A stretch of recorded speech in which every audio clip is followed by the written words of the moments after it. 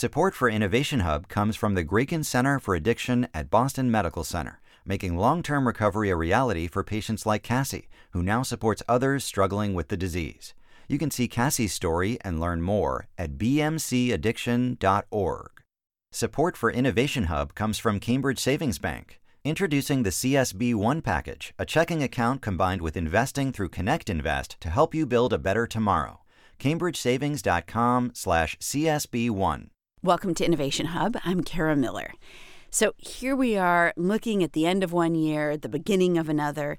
And if there is one thing that's good about adjusting to putting 2017 on every form you fill out and every check you write, if you still write any checks, is that number gives you a chance to take a breath and think, how could you be a better version of you in 2017? We're going to help you get there over the next hour-ish. We've got Mark Bittman to help you be a more creative cook and eater. Barbara Oakley is going to help you get better at math and science, even if, like me, you still kind of cringe a little bit when you think of your 10th grade chemistry teacher. And we've got Megan Tan to show you what it's like when all that creativity and hard work pay off and the dream job finally comes through. First up, Mark Bittman, who has spent years asking himself, how can we eat better? How can we cook better? How can we get out of whatever sort of rut we're in? He was a food writer and opinion columnist for the New York Times, and he's the author of books on both cooking and the politics of food. His most recent is How to Bake Everything. Mark, thank you for coming into the studio. It's nice to be here. So this has been widely covered and talked about for years, but we seem to be in a kind of inexorable march towards fewer and fewer meals being actually cooked at home. As somebody who has written about how to cook things and made videos about here's how you cook a great salmon and here's how you do this and a chocolate cake and whatever, does it make you sad that like with all the resources people have, including, reading your books and looking at your videos, that's just not the direction we seem to be headed? I'd argue that anecdotally, this is probably just to keep myself from feeling sad, but I'd argue that anecdotally people are cooking more now than they were 10 years ago. But I can't give you any evidence of that. I can just say that that's just how it looks to me. But, we had 2 generations of people grow up not learning in houses where people didn't cook. And that was the victory of those who claimed that the food they were selling was more convenient than home-cooked food, microwaved food, TV dinners, takeout food, et cetera, et cetera. I meet a lot of people, and I meet a lot of young people, and a lot of them are cooking or want to cook. And, oddly, in this era where books don't sell as well as they used to, cookbooks do. So someone's buying them and hopefully cooking from them. Look, we as a society don't encourage healthy eating, and we don't encourage cooking. That is something that can be fixed. Mm-hmm. It can't be fixed without political power. It can't be fixed without public will. It can be fixed on an individual basis. You can do it. I can do it. Anyone who's listening can do it. But not everybody is going to do that. That's not the way the world works. So if you were in charge, what would you do to encourage more home cooking? Maybe even encourage people to eat healthier kind of on a broader level. We saw, obviously, Mayor Michael Bloomberg in New York try to limit people's soda consumption, but then there was a backlash against that. So how do you go about this? My pie-in-the-sky answer is tax soda, tax junk food, tax non-food, and use those taxes to subsidize fruits and vegetables for people who can't otherwise afford them. And when you say non-food, you don't mean like tax chairs. You mean like food, non-food posing as food. What Michael Pollan calls edible food-like substances, and I call unidentifiable food-like objects, UFOs. So you would subsidize the broccoli with the money that you got from taxing the soda? I would subsidize things that don't need labels because they're food. You don't need to label broccoli. It's broccoli. Doesn't have any ingredients. Got it. So given all of that, we're not making it, we're not making it easy. Put aside the person who works 2 jobs and takes public transportation to work and back.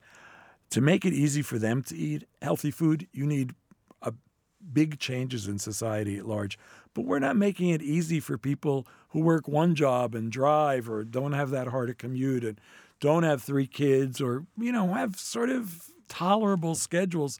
We're not making it easy for them to cook or for them to eat well. We're not teaching them how to cook well, how to eat well. They used to teach cooking in schools. Mm-hmm. I mean, when I grew up, they only taught it to girls, but they taught it. And Right. if they were teaching it now, they would teach it to both girls and boys. So your new book is about baking, which in some sense I think of in the more labor-intensive category of cooking. I mean, very fun, and you can't get a cake any other way besides to bake it, but harder than maybe, a stir fry or something. So why baking?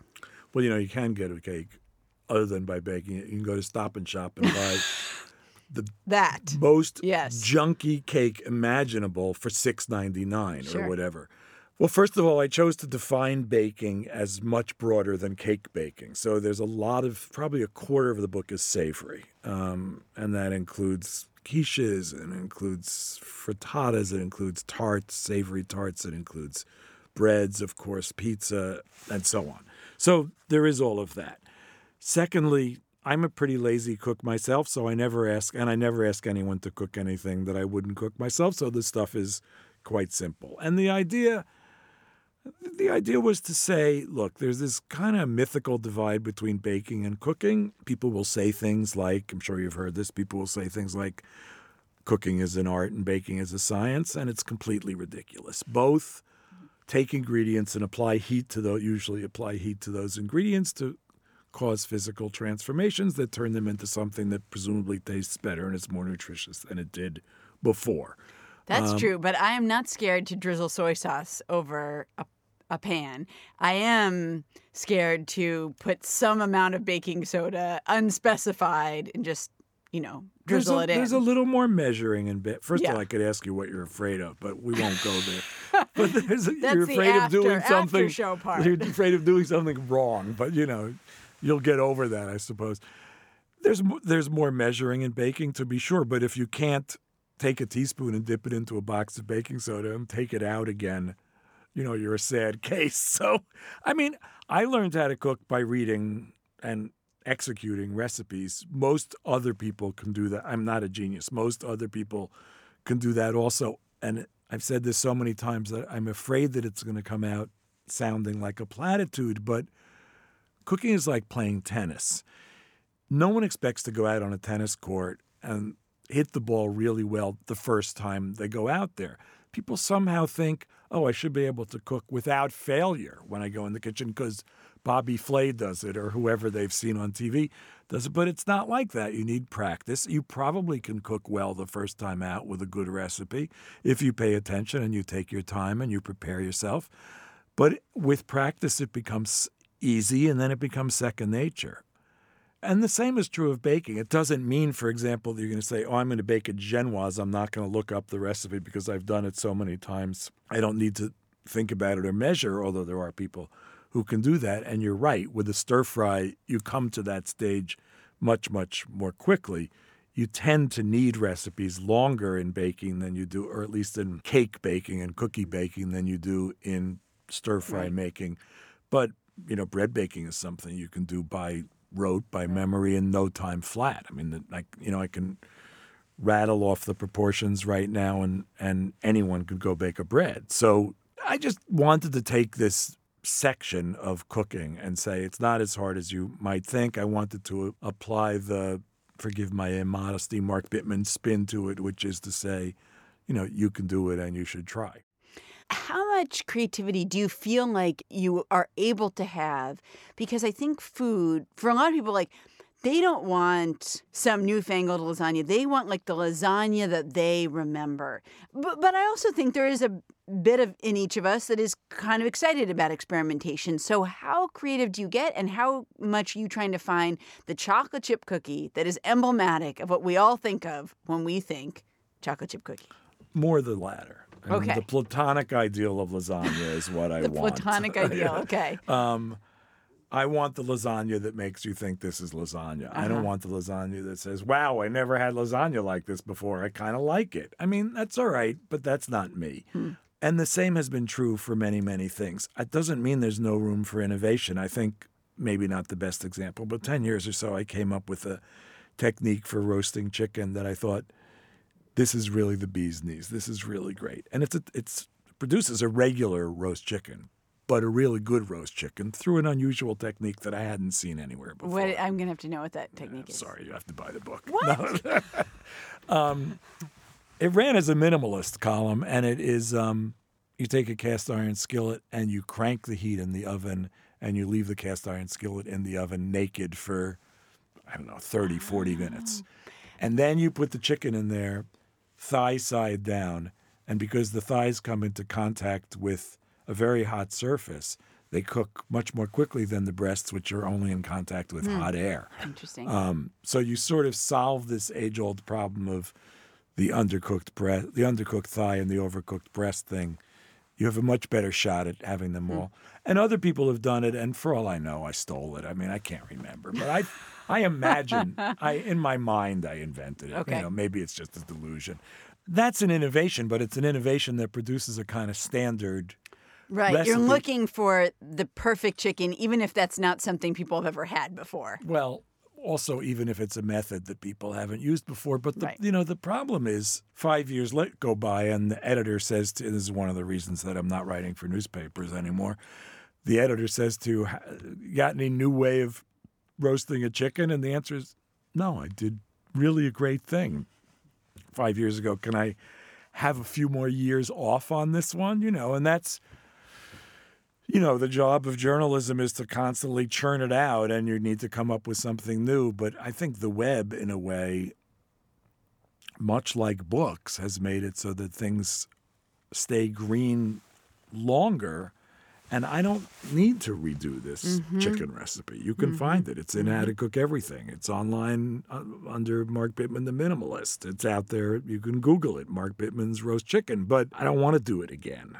Right. I did it. A last question for you, which is this.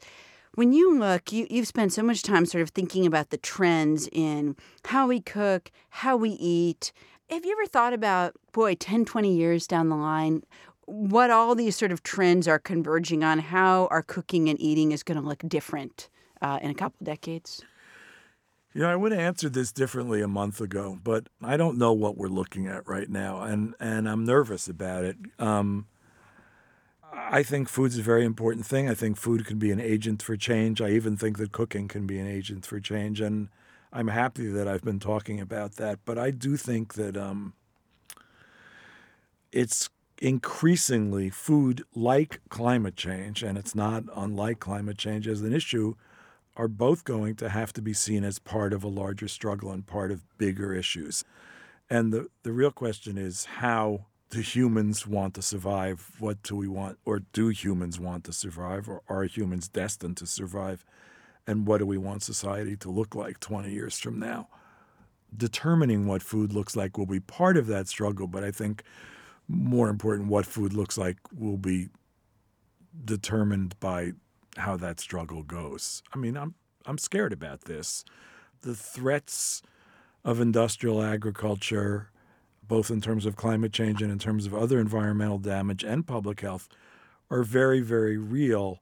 And the turning back point, and as everybody knows, everybody who reads knows that the turning back point of climate change is around the corner, is close enough so that if we're caught up in other struggles for the next few years and we're not making progress on climate change, on changing the way we do agriculture, it may well be too late. So, I hate to end on a pessimistic note, but I am scared, and I think, I'd rather be candid than all chipper and cheery and hey, happy holidays kind of thing.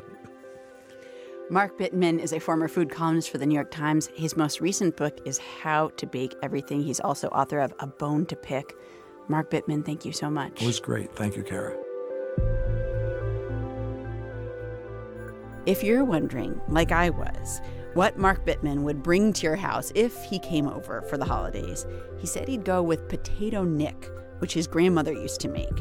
It's like a big, huge, ginormous potato latke, and we've got the recipe for you at our website, innovationhub.org.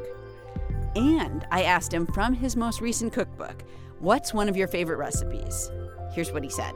This is an accidentally gluten-free recipe, which is chocolate almond cookies, and it's egg whites, ground almonds, cocoa powder, sugar, and they're black. I mean, they're really a great color, and they have that sort of crinkled, ragged macaroon surface and that kind of chewy, meringue, macaroni interior with a crackly kind of crust.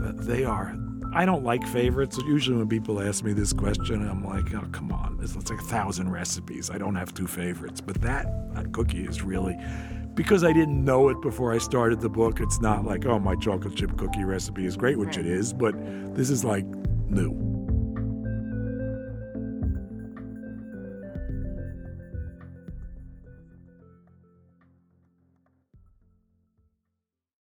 Support for Innovation Hub comes from Dana-Farber Cancer Institute, working to unleash the immune system's power to fight cancer and help develop promising new therapies. Videos, white papers, and patient stories are available at discovercarebelieve.org.